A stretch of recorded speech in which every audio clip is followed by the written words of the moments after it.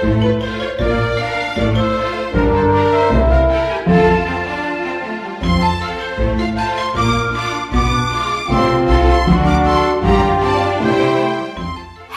and welcome to today's edition of Worcester Talking News, brought to you by Worcester News and Equipment for the Blind, with permission of the Worcester News, and recorded on Thursday, the 28th of April, 2022, here at Colin Chance House.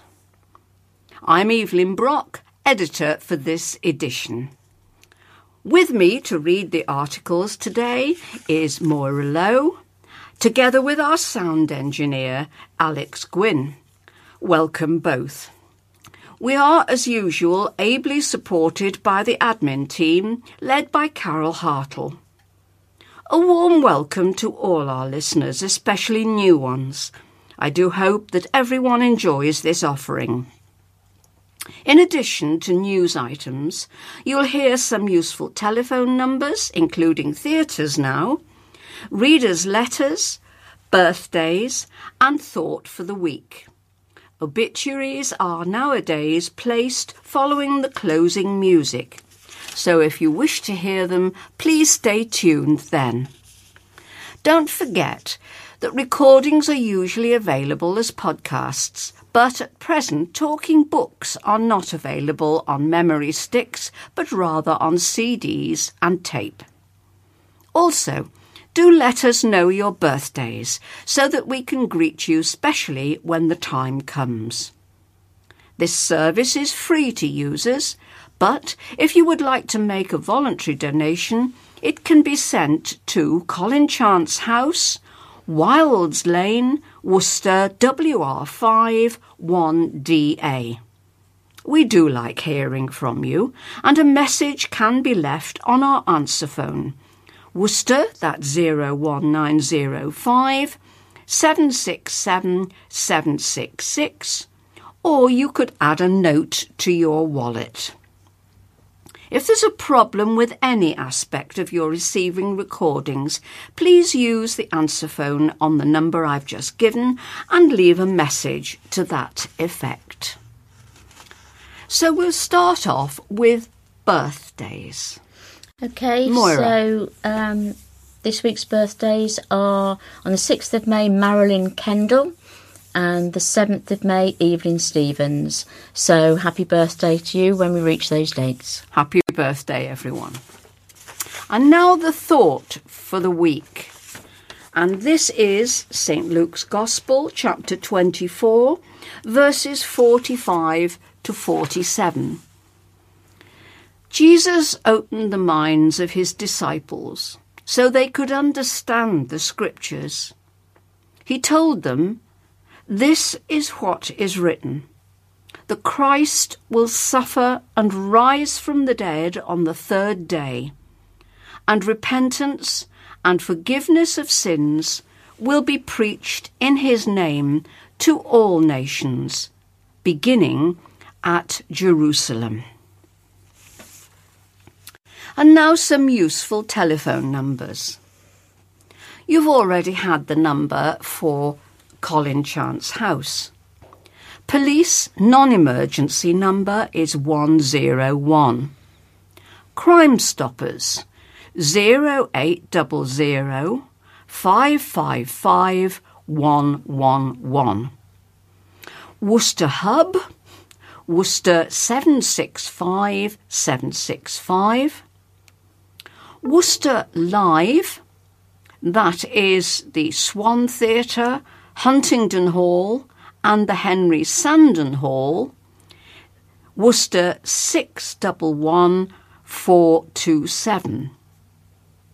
Malvern Theatres 01684 892277. Out of Hours Medical Services 111. And Samaritans 116123, and that's a free phone number. So now we'll move on to the headlines, and I'll ask Moira to start with last Friday's headline and article. Okay, so the headline is Fake Sales Go Up in Smoke. A Worcester shopkeeper has pleaded guilty to selling illegal cigarettes and tobacco following multiple raids by trading standards officers, assisted by officers from West Mercia Police. Ali Ahmad, 35, of Shap Drive, Worcester, admitted possessing and selling counterfeit and illegal cigarettes and tobacco from the International Food and Drink Store in Lowesmoor, Worcester, when he appeared at Worcester Magistrates Court earlier this year.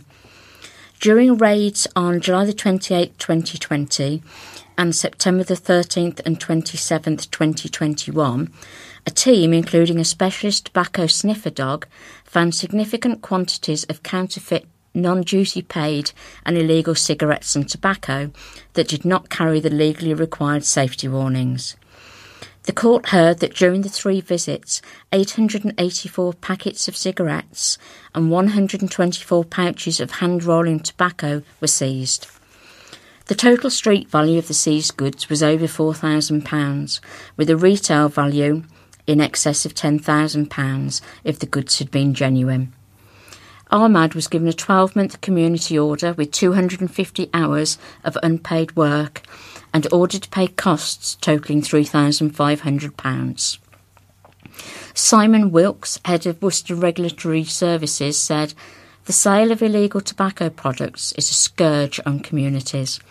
The low prices charged for the product encourages youngsters into smoking, deprives the exchequer of funds and damages local businesses that sell cigarettes responsibly and legitimately. We will continue to act against anyone found to be involved in the storage, distribution or supply of illegal tobacco. This is another great result for our small team of trading standards officers working in partnership with our colleagues at West Mercia Police. To report a business selling counterfeit or unsafe goods, contact the Citizens Advice Consumer Service on 0808 223 1133. And now the headline and article for Saturday and Sunday, April the 23rd and 24th. Lock jump fears.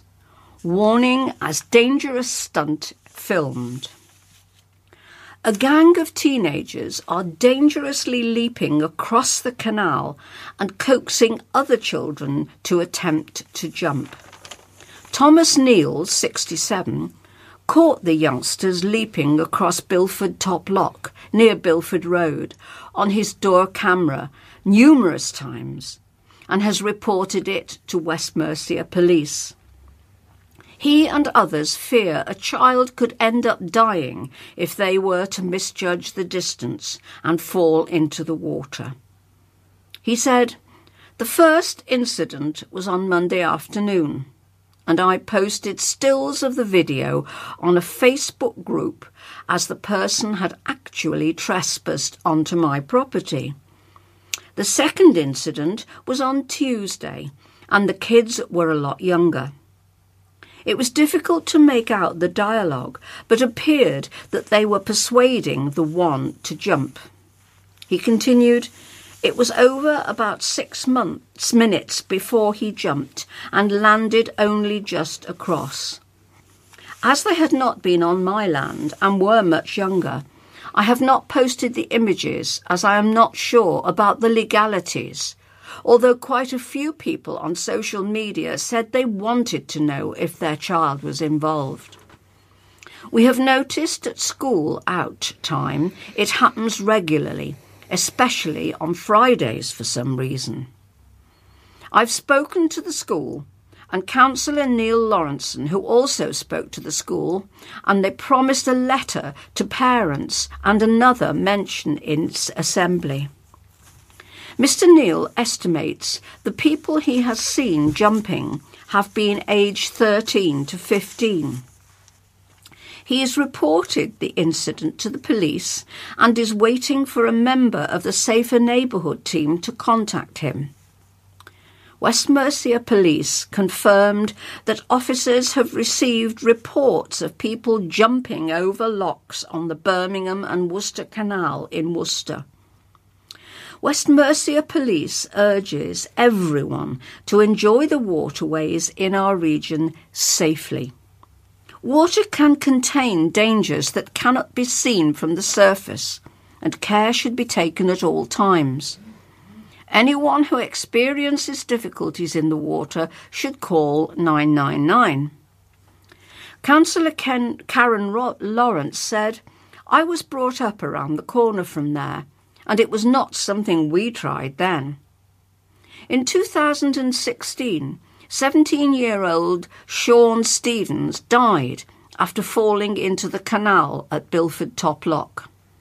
He had been shadow boxing with his friends before the accident on March. In December 2011, 12-year-old Robert Fido, who could not swim, died at Stourport Lock as there were no life rings nearby. His friend said that they had been cycling near the canal when Robert insisted on crossing the lock via the narrow bridge rather than using a bigger bridge further up. Okay, my headline is from Monday the 25th of April, Man hurt in crash. Eyewitnesses have spoken of their shock after a man was hit by a vehicle in Worcester city centre. Police say a pedestrian suffered very serious injuries after being hit near a roundabout in St Martin's Gate. Officers blocked off St Martin's Gate at the junction with the roundabout outside Pure Gym as officers and paramedics dealt with the incident. West Mercia Police said the person had walked out in front of the vehicle unintentionally and been struck at about 7:10 p.m. on Friday evening. A spokesman added that there were no signs that any poor driving took place. Austin Bagg said he was driving along St Martin's Gate towards Pure Gym at about 7:15 on Friday evening. "I was driving that way from the roundabout and saw a man fall and hit the pavement," he said. "It was really shocking. I was glad to see so many people on the phone and going toward the man to help, but it was a fairly traumatic thing to see." Passers-by performed first aid on the injured man as they waited for the emergency services to arrive. Caitlin Scott was heading for a night out with friends Chloe Scott, Morgan Henderson and Sophie Rowbothan when they stopped to help the man. "It was my birthday and I was in a taxi coming into town to go to the pub," said Caitlin. "As I came round the roundabout, I saw the man on the floor, half in the road and half on the path. Me and my mates jumped out of the taxi and all got out as we are all first aid trained. We started doing what we could to help the man, starting by cutting his trousers to put pressure on the man's leg and pressure on the man's head. We did the best we could. The police cordon included the entrance to Pure Gym when members were not able to go in on Friday evening." Now, Tuesday, April the 26th. My children's health is failing. Mother's anger as mould problem in home drags on. A Worcester mum of 2 children has criticised a housing association over severe mould growth in her flat affecting their health. Lucy Smith of Willis Place, St John's, Worcester, lives in a flat managed by Platform Housing with her 2 young daughters, Isla Grace, 3, and Willow Rose, 4. Ms Smith feels Platform Housing is responsible for the mould and has said the issue was first reported in October. She said, "I have been trying to get out of this property now for the last 3 years, as mine and my children's physical health is failing due to Platform Housing's mistakes. My daughters and I have 3 beds in 1 room of this tiny flat, and all suffer from asthma. The mould has caused multiple chest infections for us all, as well as general chesty coughs. We originally shared this with Platform back in October, but the issue was only acknowledged in January of this year, as I was told they had no record of me lodging the complaint." She claims she was told by Platform Housing that the issue would take no more than 6 weeks to be rectified, but delays pushed the issue back to 10 weeks before anyone attended the property to resolve the situation. She said, "The mould growth became so bad that we had to report it to environmental health. When somebody eventually came, they scraped away the mould, and Platform later provided a sum of compensation for the delay. The compensation was not what I was reporting this for. It's myself and my children's health that has suffered due to the situation."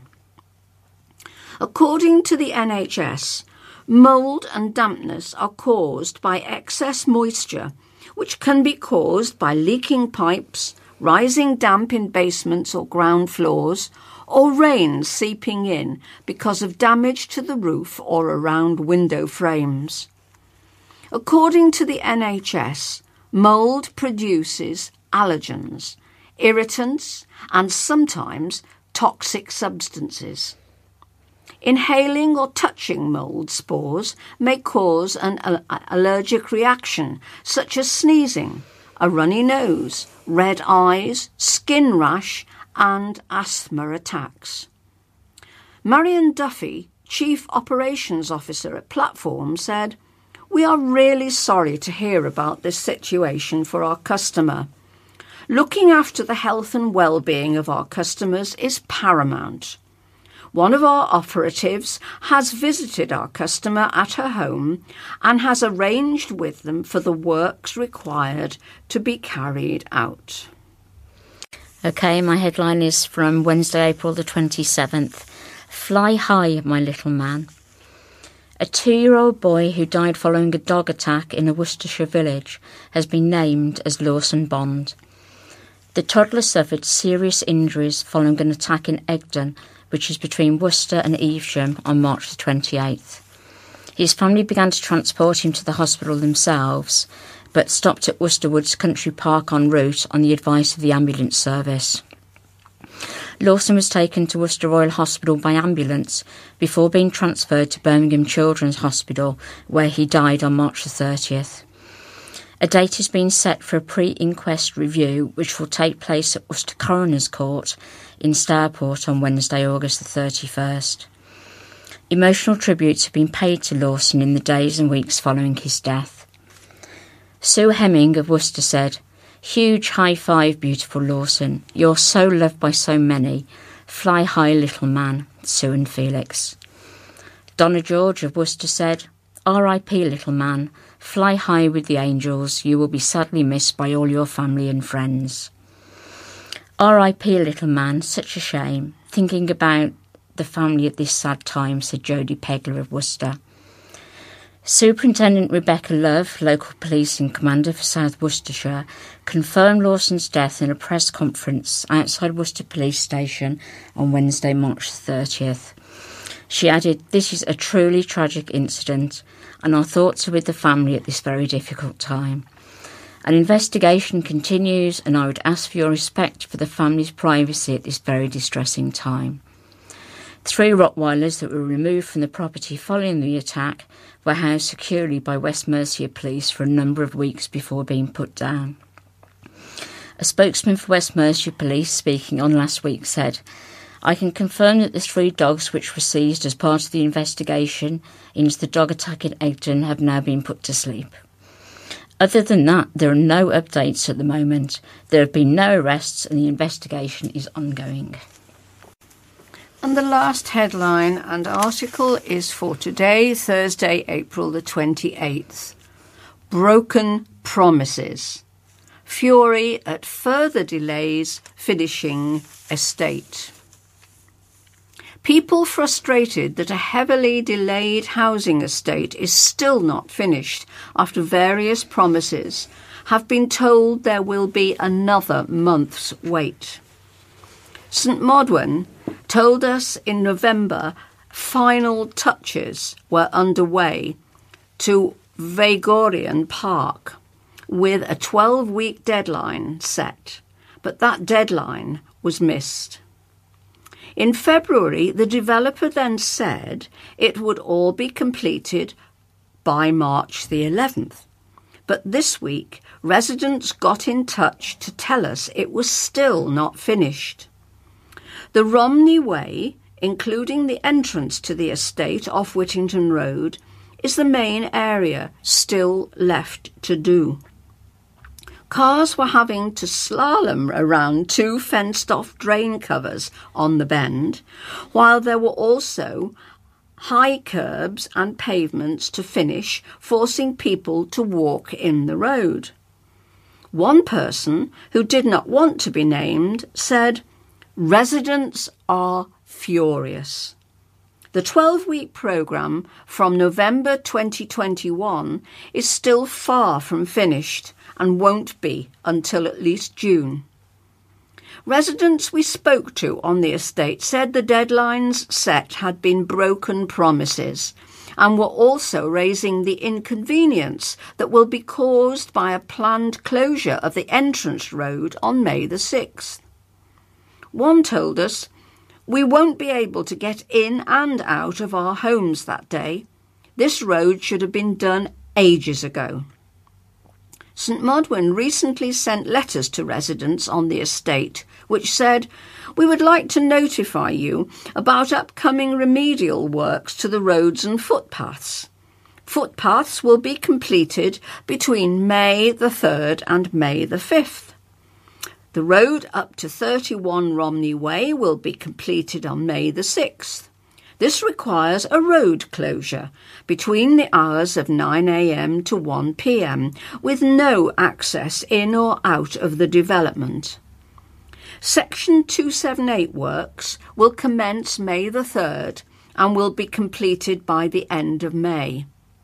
4 outstanding streetlights will be installed May the 9th. We apologise for any inconvenience this may cause whilst these essential works are carried out. Thank you in advance for your assistance." Beltex Drive and Dalesbred Road did appear to finally have been completed, with residents living there saying it was a relief. And other residents said current criticism was a little unfair on the developer, as the closure to the entrance was needed to finish the roadworks. St Modwen Homes was asked for comment, but a spokesperson told us there was no further comment to provide at this stage. Now for one of the sports articles from this last week. And this is about Worcester Warriors with a new player having been signed. Russian signs up. Warriors recruit prop as rivals given points. A mixed 24 hours has seen Worcester Warriors sign an international prop, but saw rivals Gloucester awarded 5 points for the cancelled Gallagher Premiership clash between the sides. Experienced Russian loosehead prop Valery Morozov will be reunited with Steve Diamond when he joins Warriors from Bath for next season. Morozov, 27, has been capped 33 times and was signed by Diamond at Sale in 2019. He becomes the 6th new signing by Diamond, who said, "I have known Valery from the time I had coaching Russia, and he is an exceptional athlete.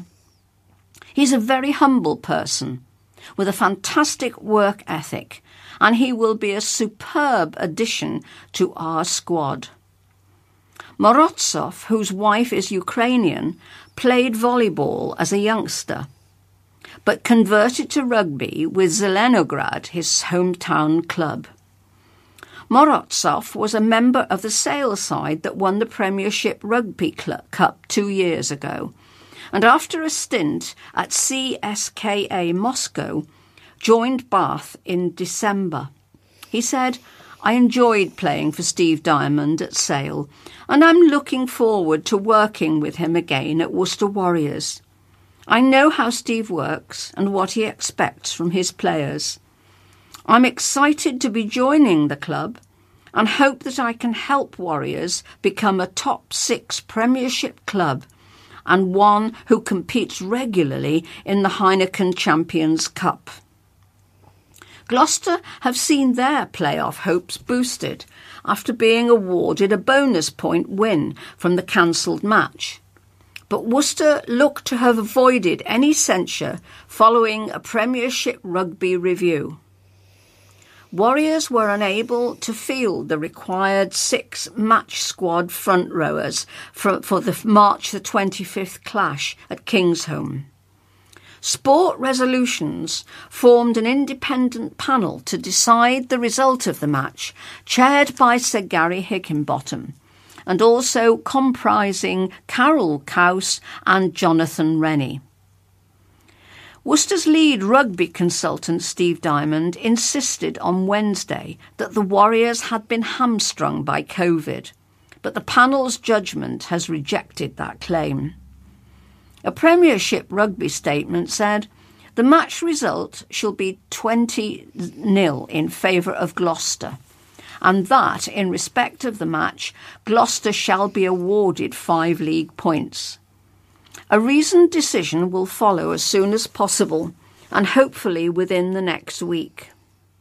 Worcester acknowledged the decision in a short statement, but said they would wait for the publication of the full reasoned decision before making further comment.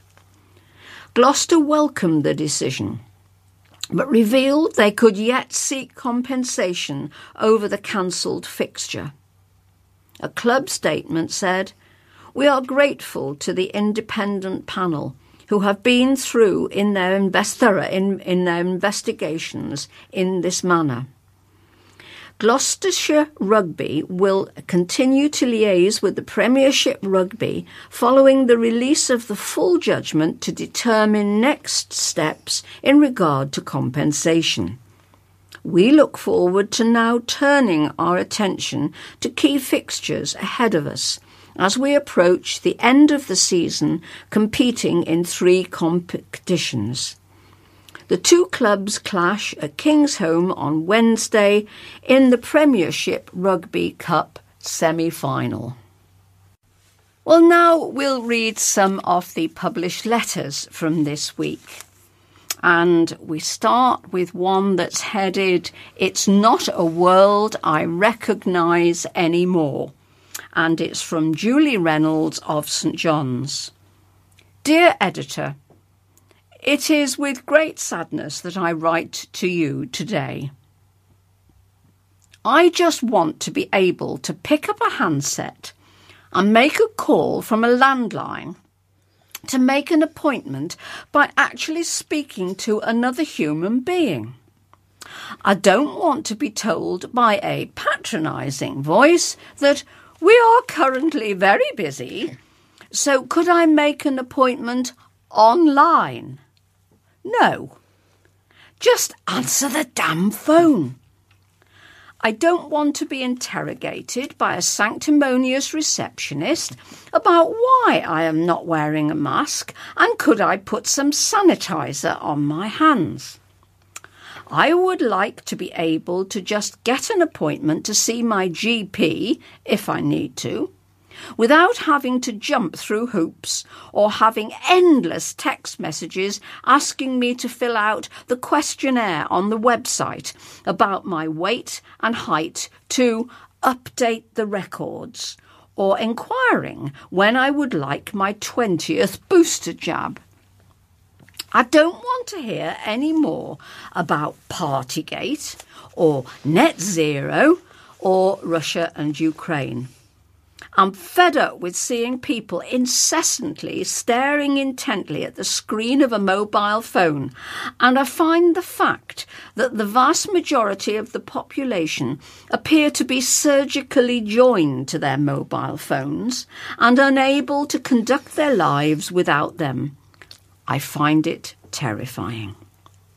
What if the phone told them to walk under the nearest bus? I have a nasty suspicion that many would do just that. Under the bus they would go. I don't recognise the world I grew up in anymore, and I don't much like the world I find myself in now. I just hope that wherever I am going when I shuffle off this mortal coil is better. Now a letter read by Moira. Okay, my letter is from Francis Lancaster of Worcester. Dear Editor, I'm not personally opposed to the Archbishop of Canterbury or any religious leader opining on politics. Faith is lived in the world, but one's moral compass must be aligned the right way. The illegal channel crossings undermine both our laws and the commitment of immigrants who stick to the rules and do things the right way. Both in the Mediterranean and the Channel, people are being trafficked by gangsters and they risk danger of death and people do die. So, we should be morally guided to prevent these deaths. The Rwandan option contributes to this. What happened previously in Australia is instructive. The Labour government welcomed boat people to land on the country's shores. It received plaudits from around the world, including from religious leaders for this virtuous policy. But more than 1,000 people drowned on the way. The following Conservative government turned boats away and insisted asylum applications were made in a third country. It was condemned by the same people who had praised the previous policy, but the number of deaths was negligible.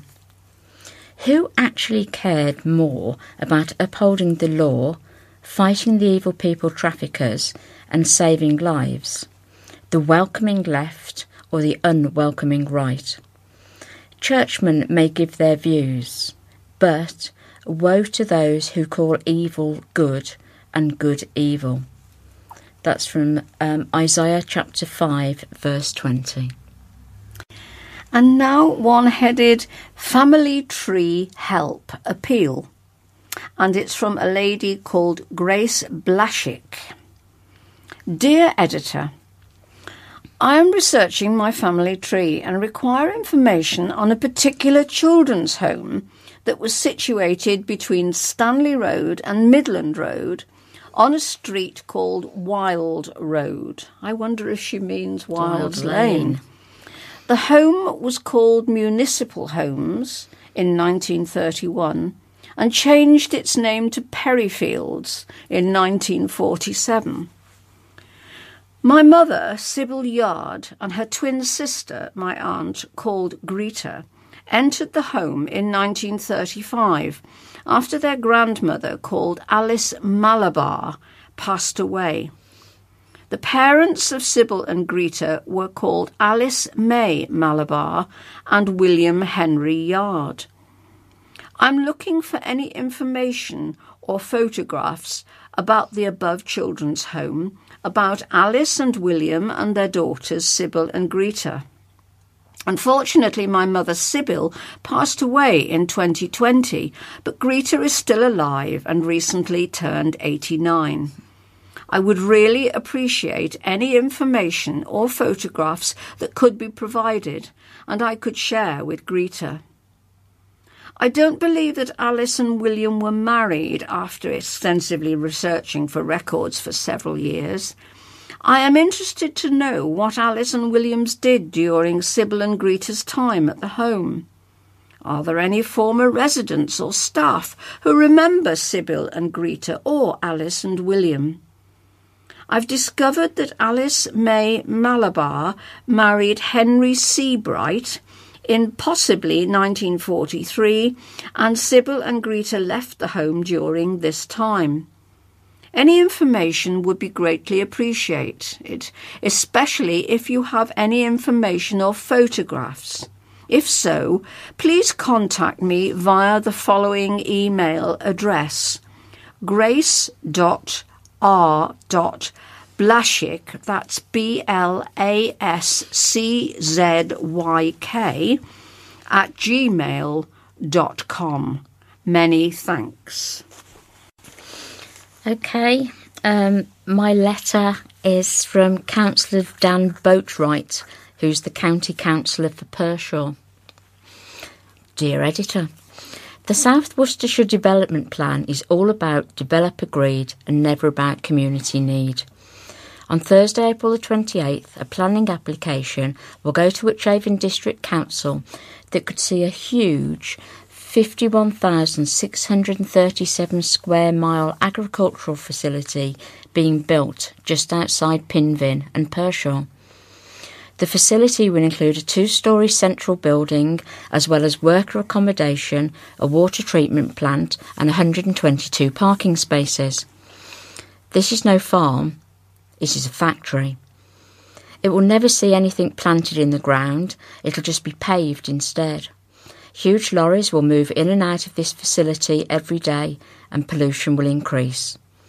And what makes us so angry is this land was never earmarked for development.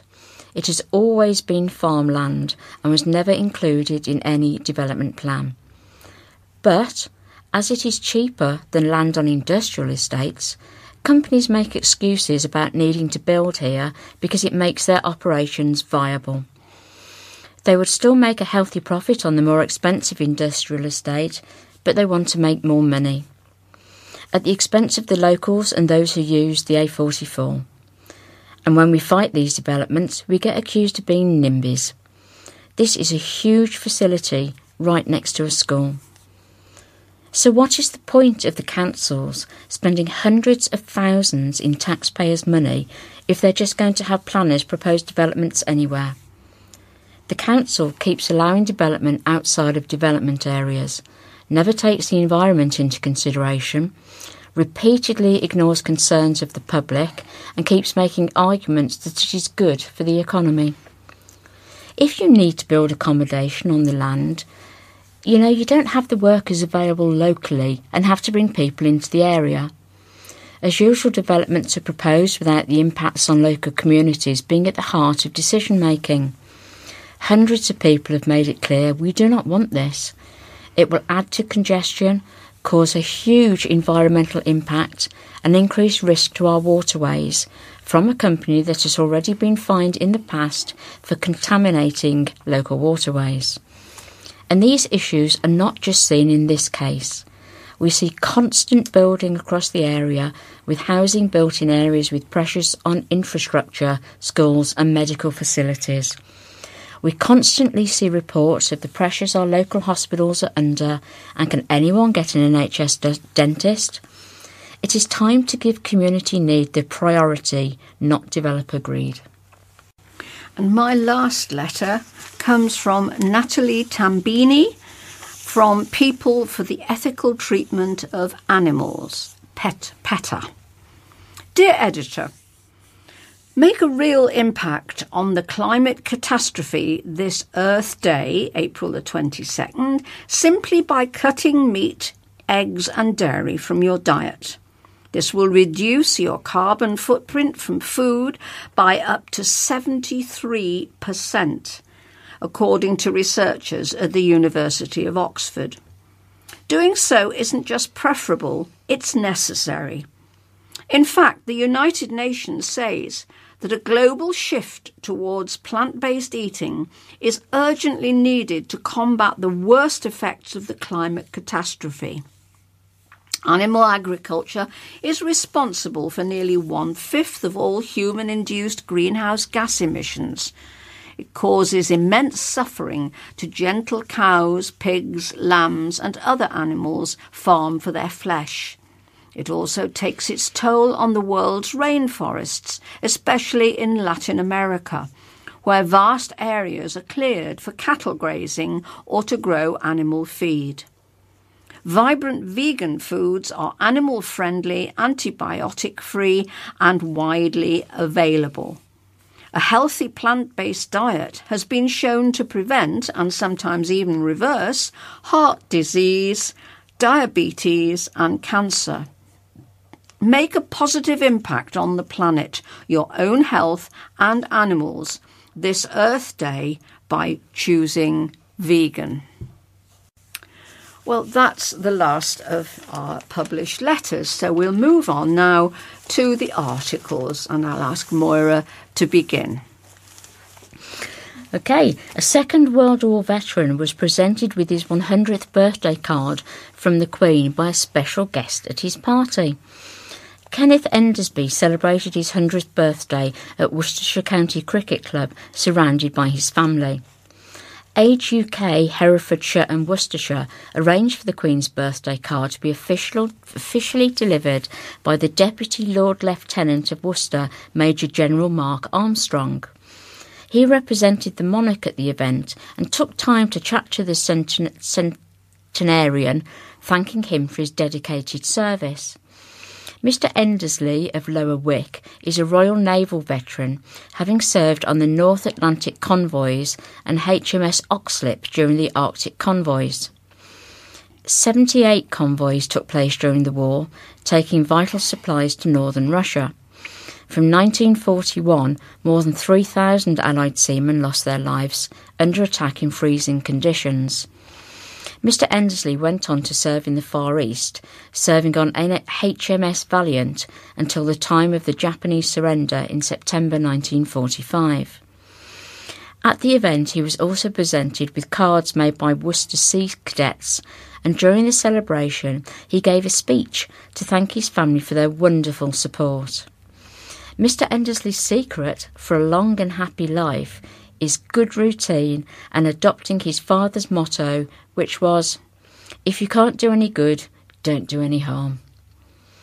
Gemma Warden from Age UK, Hereford and Worcester's Veteran Service, said, "It has been an honour for my colleague Steve and I to get to know Mr Endersby for the last few years. He is a remarkable gentleman and deserved a celebration as fabulous as he is." Now, the next article is about something which has become something of a hot potato. Major changes will affect bus services. Changes to bus services in Worcester are coming into effect at the start of next month. First Bus has announced that a wide variety of changes are due to affect bus services in the city as of May the 1st. Some services have stopped running on certain days. Others, rumoured to end services, have been provided with a lifeline. A statement on the First Bus website said, "The COVID pandemic has had a significant impact on bus patronage nationally. Our habits and way of life have changed immeasurably.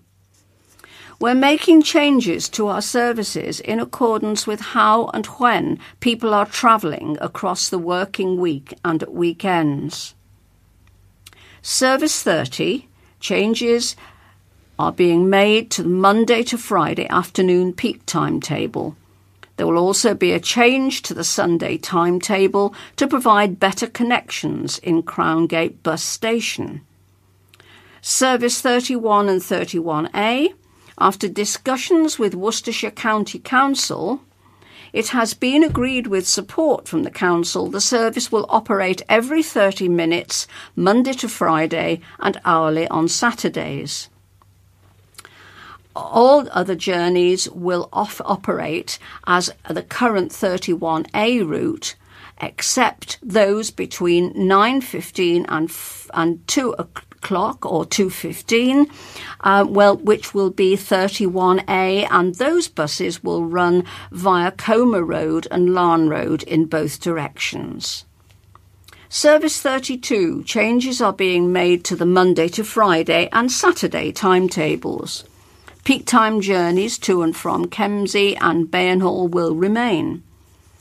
Service 35, changes are being made to the Sunday timetable to provide better connections in Crowngate bus station. Service 37, after discussions with Worcestershire County Council, it's been agreed with support from the council that the service will operate every 30 minutes, Monday to Friday, during the main day and hourly on Saturdays. Service 44, changes are being made to the Monday to Friday and Saturday timetables. This service will no longer operate on Sundays. Service 45, changes made to the Monday to Friday and Saturday timetables. Service X50, to accommodate students travelling into Worcester from the Sixth Form College. We've amended the 7:05 weekday journey from Worcester to Evesham to 6:35. I bet they're grateful. This creates an earlier return journey from Evesham at 7:35 instead of 8:05. Service 51, the Worcester to Evesham journey will no longer operate. The Worcester to Pershore High School journey will remain. Service 144 and 144A, and I noticed today that this particular alteration actually made the national press. Renumbered 144, all journeys will now operate between Worcester and Cat's Hill. In other words, it will not go on to Birmingham. Buses will operate every 20 minutes Monday to Saturday and every 60 minutes on Sundays. Journeys between Cat's Hill and Birmingham will no longer operate.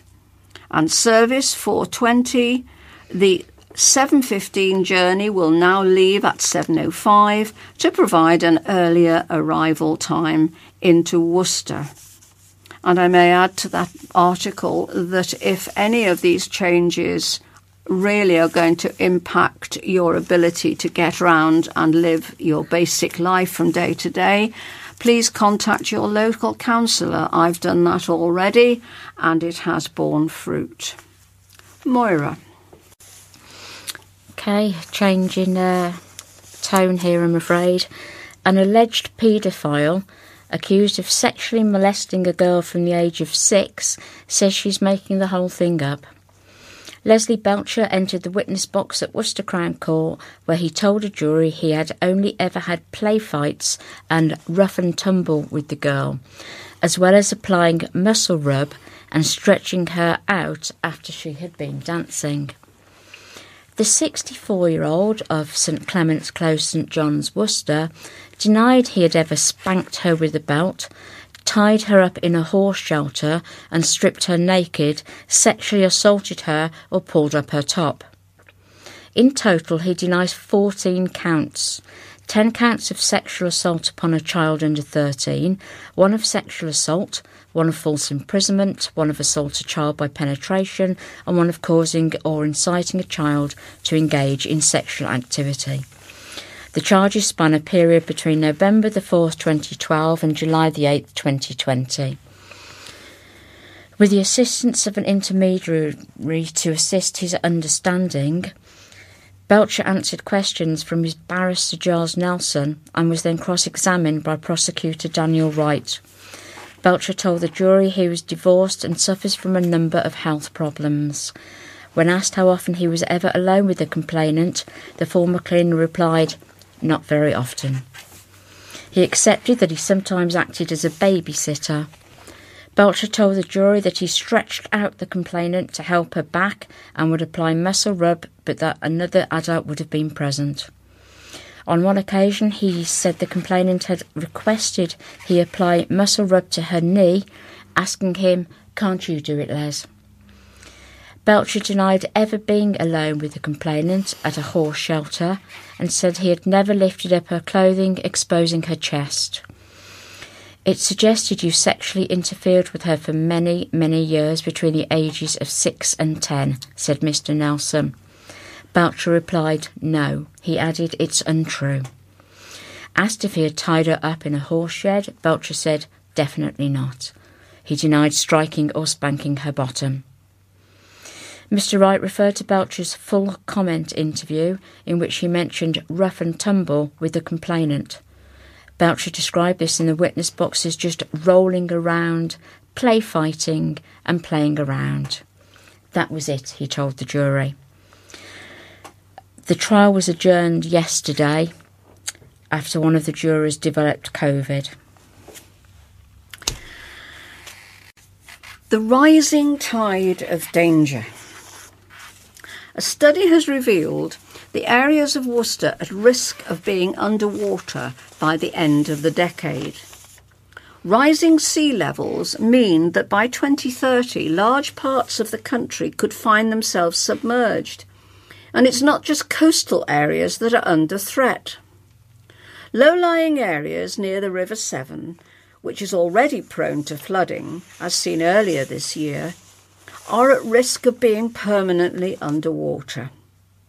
Parts of the city centre, including Pitchcroft, Hilton Road, Gallivelt Park and Worcestershire County Cricket Club's new road ground, could be submerged in just 8 years.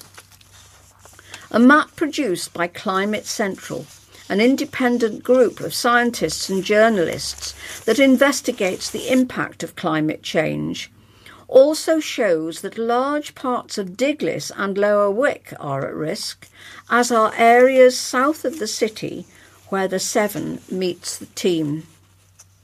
Looking further north in Worcester, areas of Beverley, Northwick and Hallow could find themselves underwater. Holt Fleet, which sits on the Severn, is at risk according to the research, as are villages further south in the county, including Severnstoke, Clifton and Uckenhall. And it'll come as no surprise to anyone who has encountered the effects of storms that large parts of Upton and Tewkesbury are at risk of being submerged, places that require deeper investigation of risk. Climate Central says its sea level rise and coastal flood maps are based on peer-reviewed science in leading journals. As these maps incorporate big data sets, which always include some error, these maps should be regarded as screening tools to identify places that may require deeper investigation of risk, it says. Areas lower than the selected water level and with an unobstructed path to the ocean are shaded red. By default, areas below the water level but that appear to be protected by ridges are not shaded. Our approach makes it easy to map any scenario quickly and reflects threats from permanent future sea level rise well. However, the accuracy of these maps drops when assessing risks from extreme flood events. Our maps are not based on physical storm and flood simulations and do not take into account factors such as erosion, future changes in the frequency or intensity of storms, inland flooding, or contributions from rainfall or rivers. A health campaigner who wrote a regular column for the Worcester News has died at the age of 80. Paul Crawford, known to readers for his Patients' View pieces, became involved in a number of health campaigns in Worcester following his own cancer diagnosis in 2007. Mr. Crawford, who was born in Bromsgrove in August 1941, and his first job was as a pharmacist with Worcestershire Farmers. He then worked for Parkes Classic Confectionery. He had a marketing degree and worked at Wolseley Hughes in Worcester before joining Salamander Engineering in Sutton Coldfield, where he met his wife Anne. His last job before he retired was as a service area manager. He married Monica in 1967 and they had a son Dominic in 1970. He married his second wife Anne in 1985 and 2 years later they had a daughter Emma. Dominic and his wife, Alison, have 3 boys, Jack, Harry and George. Emma and her husband, Ashley, have a daughter called Xanthe. Mr. Crawford was very keen on gardening and he and Anne had moved into a bungalow just before the first lockdown and were loving spending time in the garden growing fruit and vegetables. He also enjoyed reading and music. Diagnosed with stage 3 throat cancer in 2007, he took an interest in local cancer services and campaigned to keep head and neck surgery in Worcester. He was the patient representative for Worcestershire Acute Hospitals NHS Trust in 2013 and was involved in the establishment of the Oncology Centre at Worcestershire Royal Hospital, making cancer treatment more accessible for city residents. Back in 2013, he told the Worcester News he was honoured to be selected as a patient representative. My main priority is to encourage the board to always consider the patient's perspective and to offer patient views during discussions, he said. My commitment will be to ensure the safest Gold Star medical services for Worcestershire patients. Mr Crawford's twice-monthly column for the Worcester News advised readers on a wide range of health issues, including why it's important to keep hydrated as you get older, the importance of eye tests and healthy eating. He passed away at Worcestershire Royal Hospital on Sunday, April the 3rd. I couldn't resist this article. The headline is, "Grumpy Cat is Feline Just Fine." My version is online dating for moggies, as you will hear. The moggie in question is a very handsome boy. He's dark tabby with white bib and white paws, and his name is Todd. So here we go. A grumpy cat at a Worcestershire rescue centre has had his fortunes turned around since meeting his girlfriend. Oh. Todd arrived at the Holdings RSPCA Rehoming Centre in February. And until now, it didn't seem like there was much hope in his finding a new family. But staff now think they've figured out why he was so down in the dumps. It turns out he just needed a little company. Claire Wood from the Worcester and Mid-Worcestershire RSPCA branch said, "Despite being super handsome, Todd is unfortunately a shy boy who can be a bit grumpy and hissy, so he keeps getting overlooked. However, we have recently introduced him to a young female kitten, and we have definitely seen an improvement in his demeanour. Now he no longer hides away in his bed. Instead, he sits up on his shelf watching the world go by, and when his girlfriend pays a visit, he rubs noses with her, Eskimo style. As a result, the rescue centre will be reconsidering his bio, which previously had him down as being an only pet. Now, however, it seems that given the right introductions, he could thrive alongside a female companion." Mrs. Wood added, "If you have a young lady cat who would enjoy the company of a handsome, slightly complicated and somewhat misunderstood guy, then please do get in touch. Deep down, our Todd is a lover, not a fighter. He just needs a girl who can show him that humans aren't all bad." Okay, dating for cats. I Love like it. Like it. There are some pictures here of the new block paving in St Swithin Street. So new images show the footway and drainage paving work being undertaken at the Trinity on Trinity Street as part of Phase 2 of the Future High Streets Fund. The pictures were shared by the official Worcestershire County Council Highways and Travel Twitter account. Phase 2 of the Future High Streets Fund consists of revamping Trinity Street and St Swithin Street. According to gov.uk, the Future High Streets Fund aims to renew and reshape town centres and high streets in a way that drives growth, improves experience and ensures future sustainability. Highway maintenance workers are at the site working on repaving Trinity Street and installing road closure signage for pedestrians and drivers.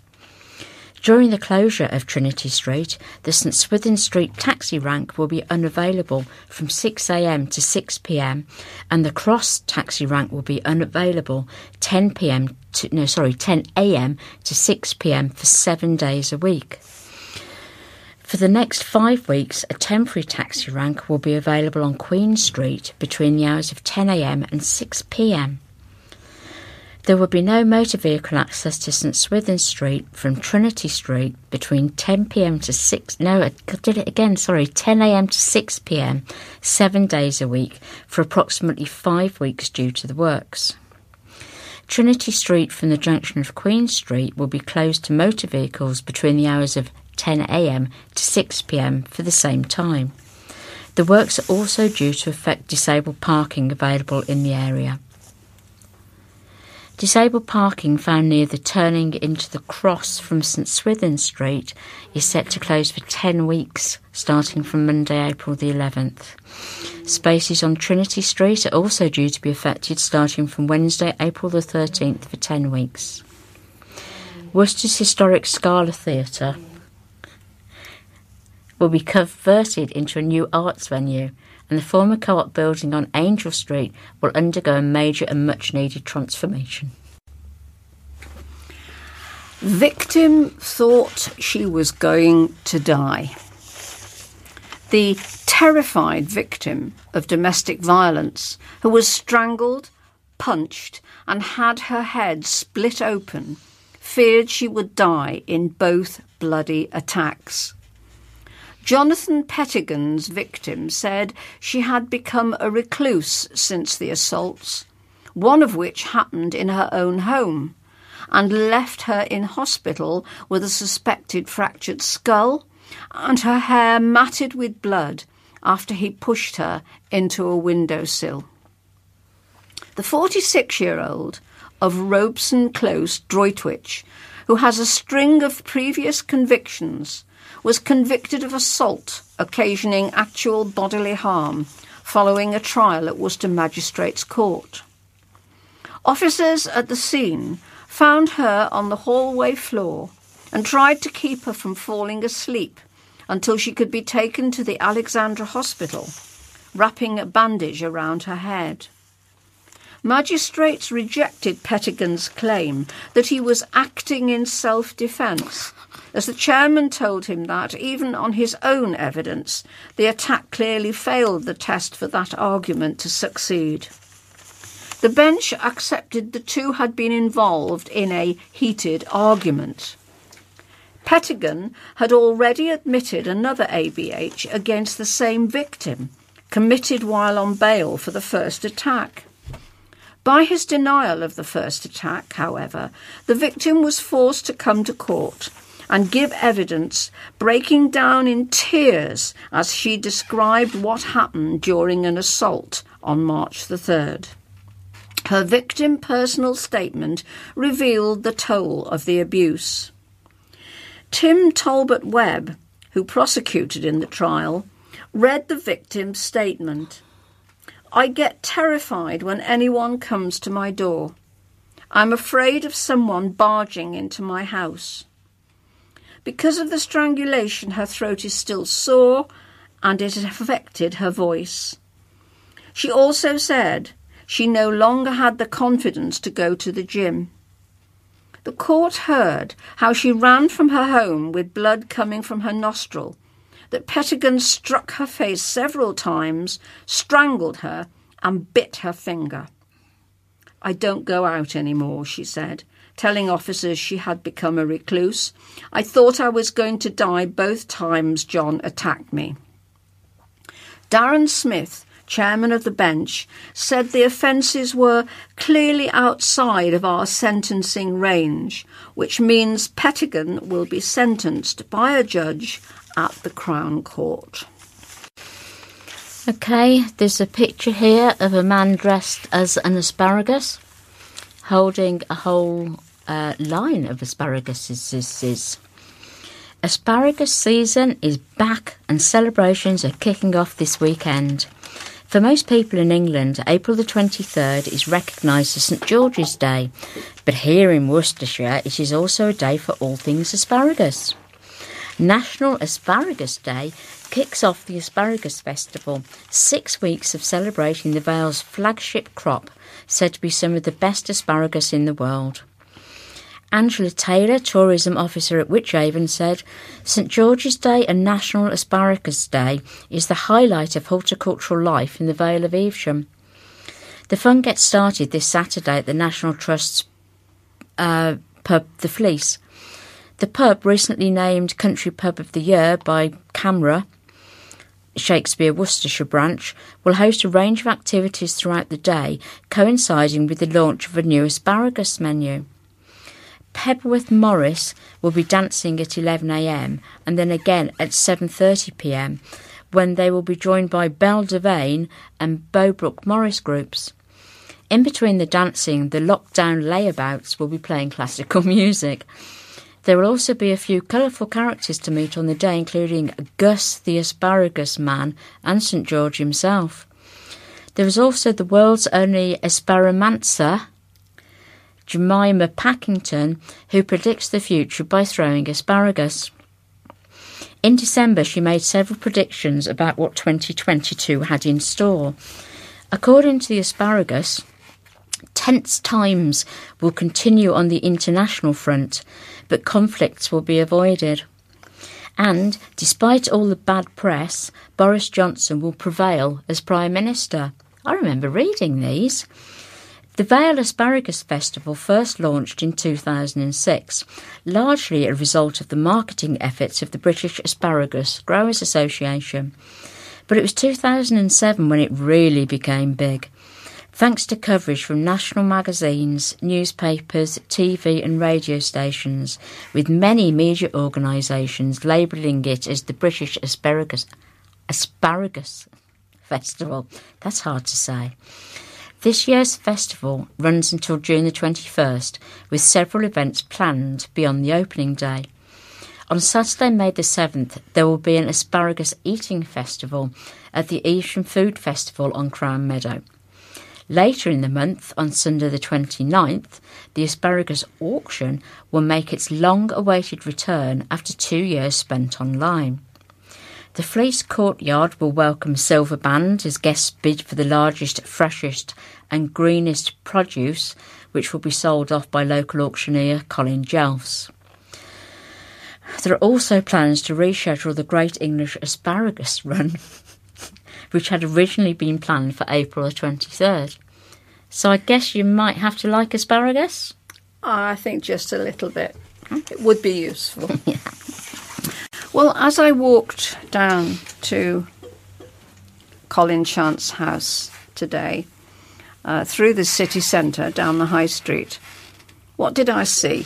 Well, there was a man playing a mouth organ, as you do, and there were people milling around and a few youngsters letting off steam, and it was all as usual.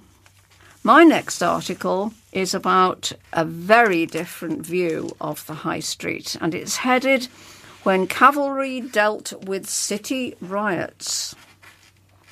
Despite having a large military barracks on its periphery, it's not often Worcester has called in the army to restore order on the streets.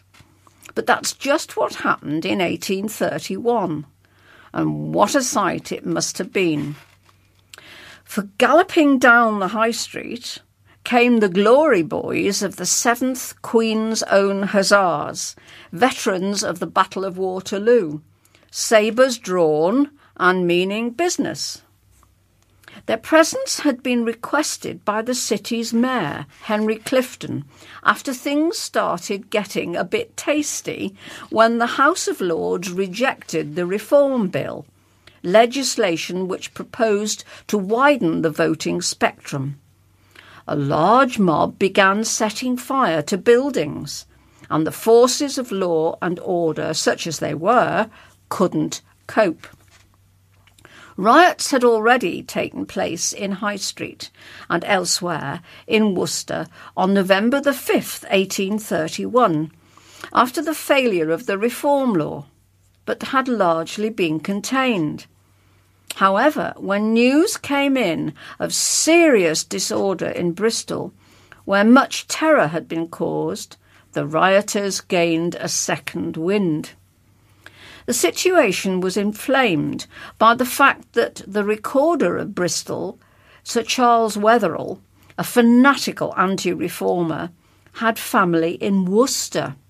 It was said his hardline stance had provoked the trouble during which the mob took over Bristol for several days and burnt down public buildings. It was not a quantum leap to think the same might happen in Worcester. Mayor Clifton was worried. So, preparing for a proposed day of protest in the city, he swore in 400 special constables and sent a request for the 7th Hussars, a cavalry regiment with a long and glorious history, to be moved to Droitwich. As it happened, the day passed quietly. But then, as often follows, it all kicked off in the evening. A fire was started at the back of a shop in High Street. Crowds gathered and a ruckus broke out.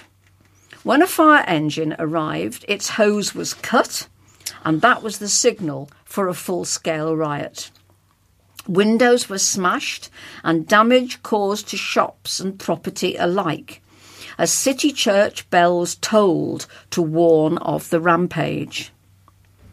Up against it, the mayor at last sent for the hussars. But as the troopers arrived through Barbourne just after midnight, they were met by a hail of stones from a waiting crowd, and Clifton was himself hit by a rock as he read the Riot Act, literally, on the steps of the Guildhall.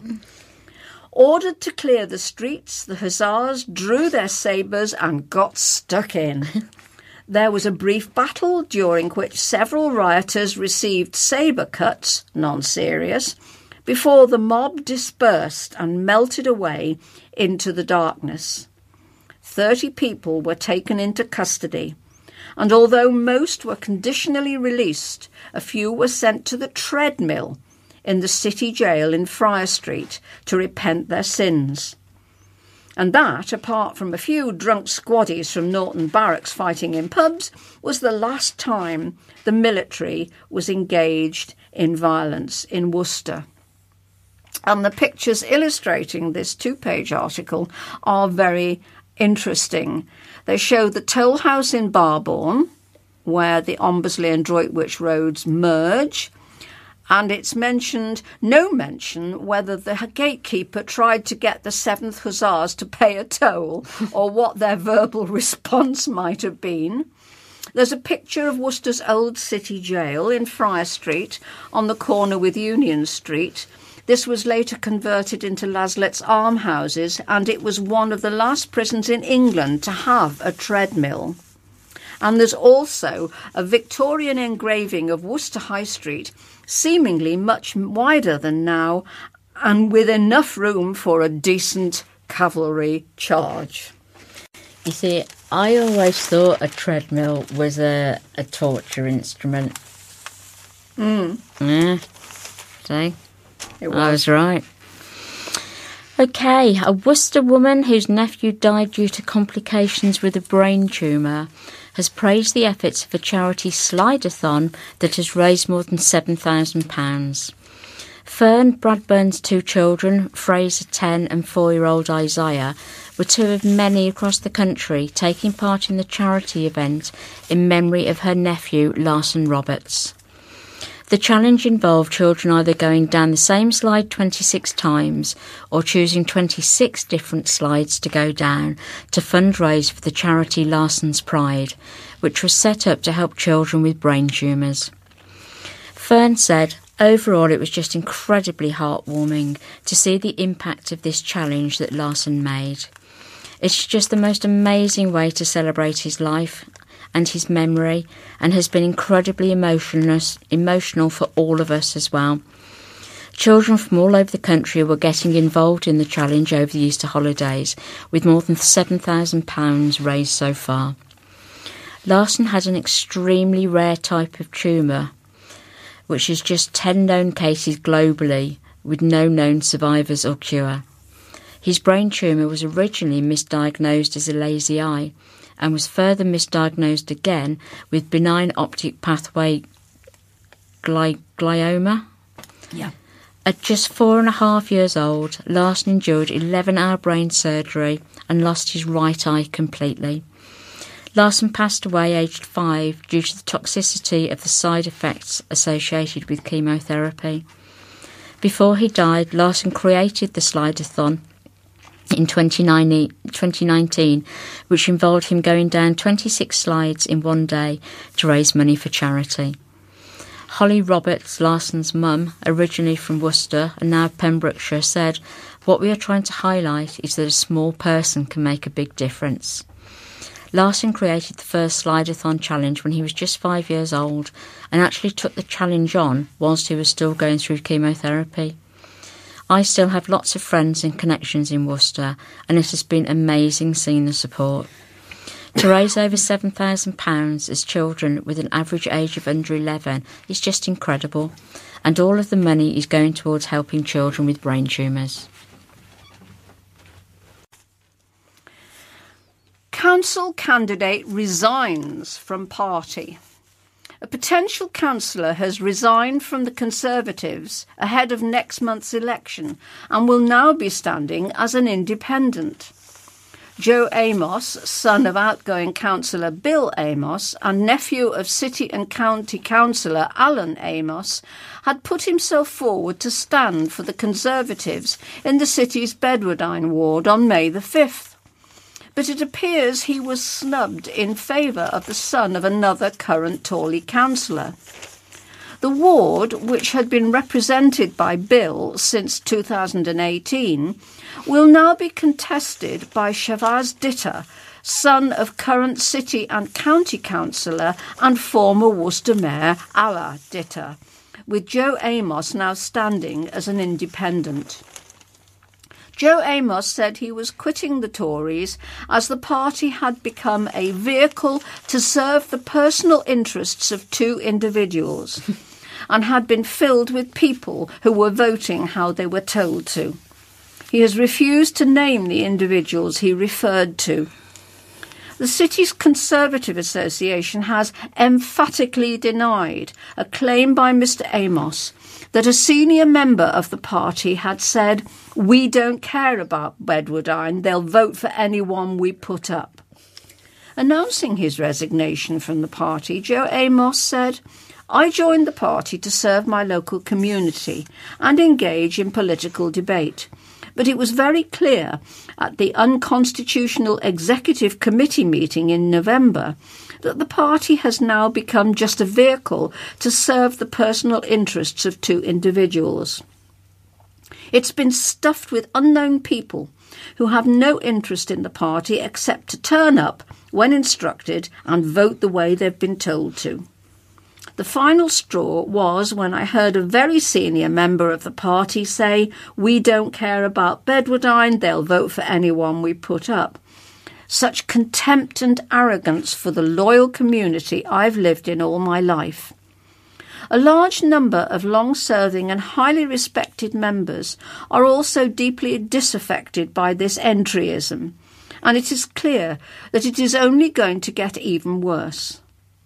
A statement by Worcester Conservative Association Chair Chris Rimmel said, "Worcester Conservatives are very surprised and saddened at Joe's decision, as it was only about a month ago that he told party members he was a lifelong Conservative who had no intention of leaving." Joe, along with another individual, put themselves forward for consideration this year, and he was unsuccessful at a meeting of over 30 local members who chose the Bedwardine candidate. I know he was very disappointed at this outcome, but as a democratic party, we always respect the will of members. I know Joe felt that because his father and his uncle have represented Bedwardine, he should automatically get the position. But as an open and inclusive organisation, we only select candidates on merit. The parents of an incredibly loved little girl who died of pneumonia have shared details of how money donated in her memory will be spent. More than £10,000 has been raised to honour the life of Daisy Seven, who died in February at the age of just 3. Daisy's funeral took place a few weeks later, with up to 500 motorcyclists leading a procession through Worcester and onto the Vale Crematorium in Fladbury. Now Daisy's parents, Sarah and Paul, who both work for West Mercia Police, have revealed how they're going to use the money donated in memory of their daughter. In an update on Daisy's GoFundMe page, Sarah said, "So far we've made a donation to Daisy's nursery for something to be created that her friends and other children that attend the nursery can use and enjoy. They've chosen to use the funds to build an all-weather shelter in their garden, Daisy's Den. Daisy loved spending time outside, but as she hadn't yet learnt to walk independently, this obviously meant that her main way of getting around was via crawling. As much as she liked being outside, she didn't appreciate it too much when it meant she got to get wet in the rain, and there were occasions when she went outside at nursery, then took herself straight back inside when she realised it was raining. The shelter will mean that the kids, especially those of limited mobility, will have an area where they can spend time outside comfortably, no matter what the weather is like." Sarah and Paul are also talking to Worcestershire Royal Hospital about donating a total of £5,000 to improve the garden outside the Chapel of Rest and to improve the facilities for both parents and staff on the Riverbank ward, which is the children's ward. "We are still sorting out where we are going to bury Daisy's ashes and need to organise a headstone, so some of the funds will be used to cover that," Sarah added. "We still have some donations coming in, so whatever is left after the fee that GoFundMe have taken and the rest of her funeral costs will be split between Positive About Down Syndrome and the Snows Leon Centre in Worcester." Accused has no solicitor. A 23-year-old man who threatened bushwhackers' door staff with a knife has turned up at court once again without a solicitor or barrister.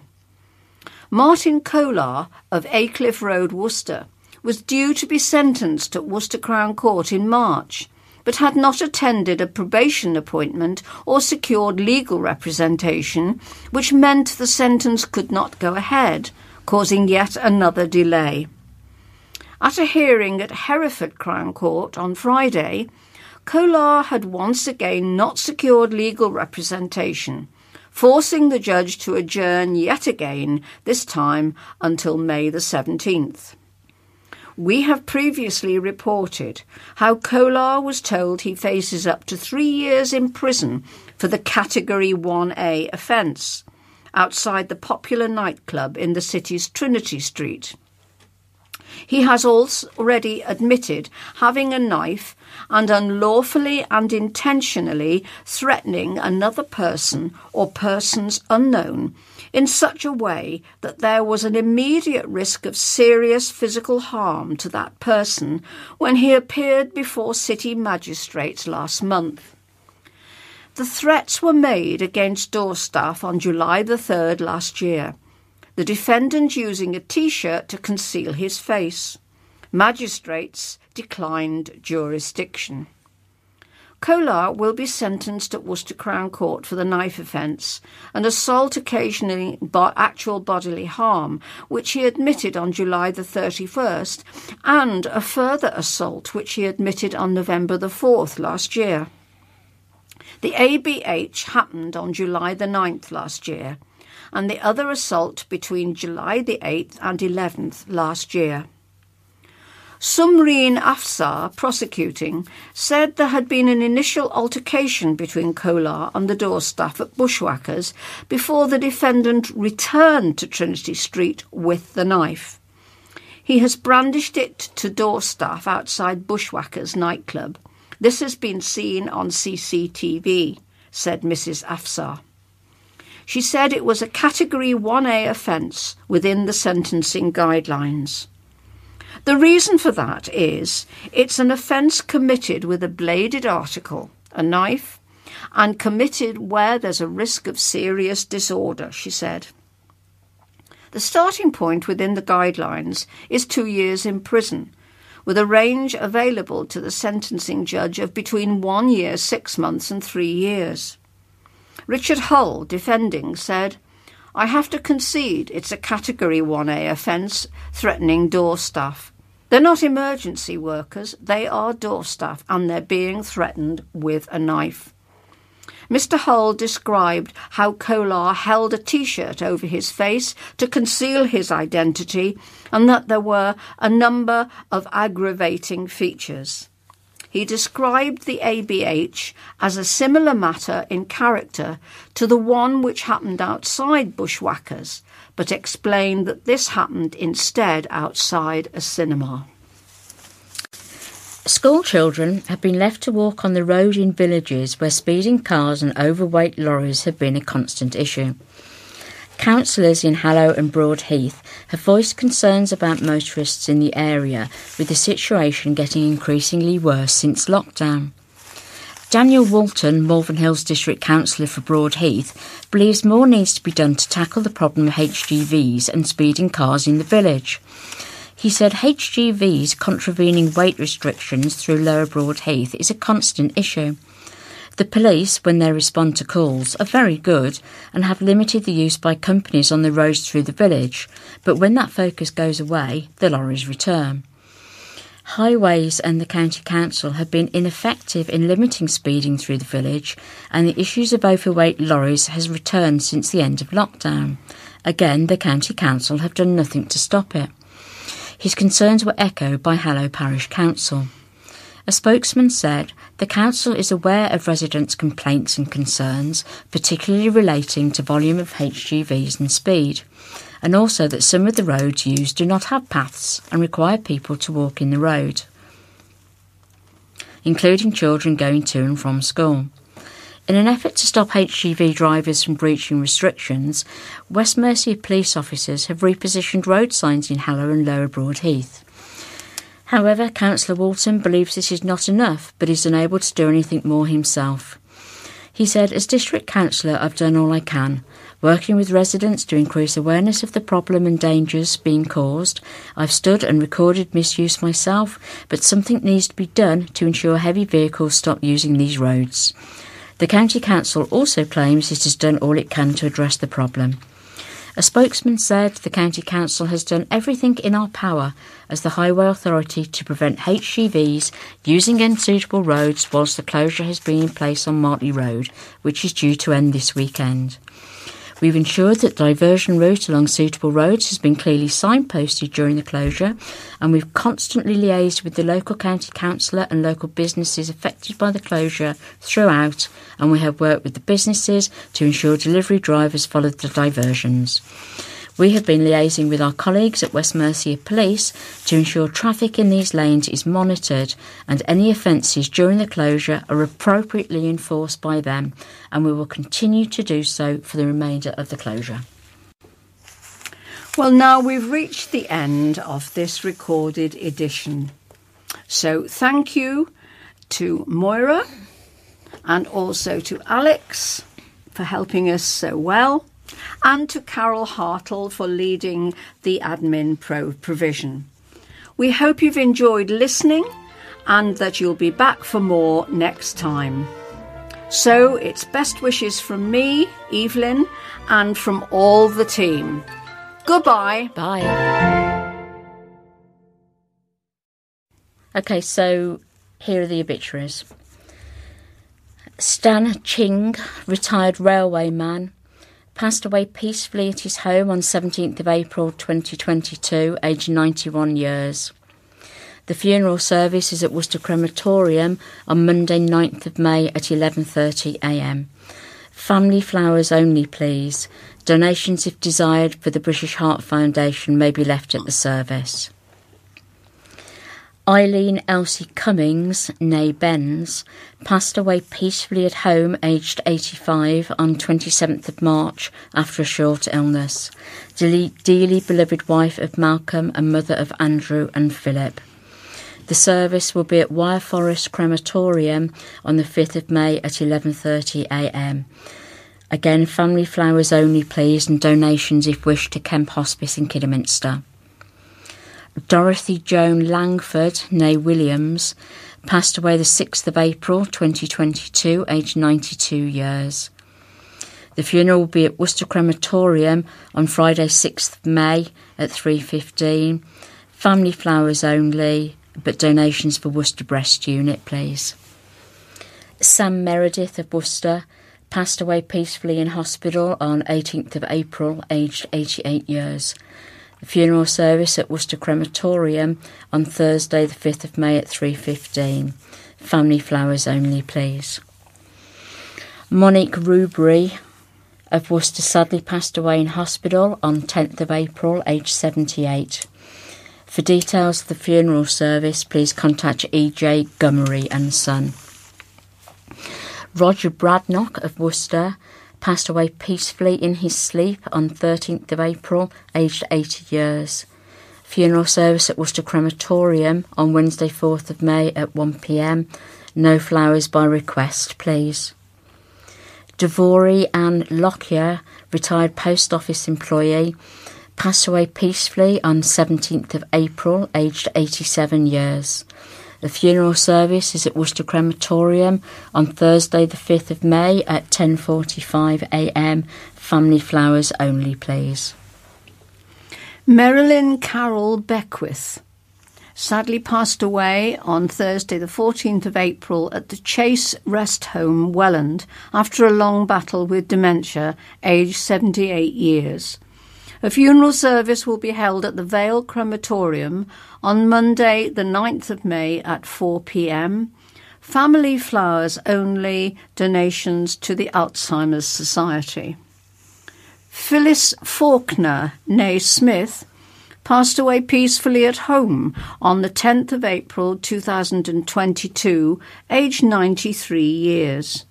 Funeral service at Worcester Crematorium on Friday the 29th of April at 10 a.m. Family flowers only, please. Donations to Marie Curie. Dave Harrison passed away peacefully on the 11th of April 2022, aged 83 years. Funeral service at Worcester Crematorium, Friday the 29th of April at 3:15 p.m. Family flowers only, please, but donations to the Salvation Army. Jean Irene Whitehouse passed away peacefully at home on the 9th of April 2022, aged 83 years. Funeral service at Worcester Crematorium on Wednesday the 27th of April at 1 p.m. Family flowers only, donations to Midlands Air Ambulance. Sarah Sunita Richardson, née Burgess, late of Richardson's newsagents and Sarah Worth hairdressers, passed away peacefully in hospital on April the 14th, 2022, aged 80 years. Funeral service at St John's Church, Worcester, on Monday, May the 9th at 12:45 p.m. Family flowers only, donations for St John's Church. Michaela Marula, Mary, aged 93 years, 1928 to 2022, passed peacefully with her family around her on Tuesday the 12th of April at Juniper House, St John's. The funeral service takes place on Wednesday the 11th of May 2022 at the Vale Crematorium, Fladbury, at 2 p.m. Elsie Elizabeth Roberts, née Palmer, passed away peacefully on 7th of April 2022, aged 90 years. Funeral service at St Stephen's Church on Tuesday the 3rd of May at 1 p.m, followed by a private committal at Worcester Crematorium. Family flowers only, please, but donations to St Richard's Hospice.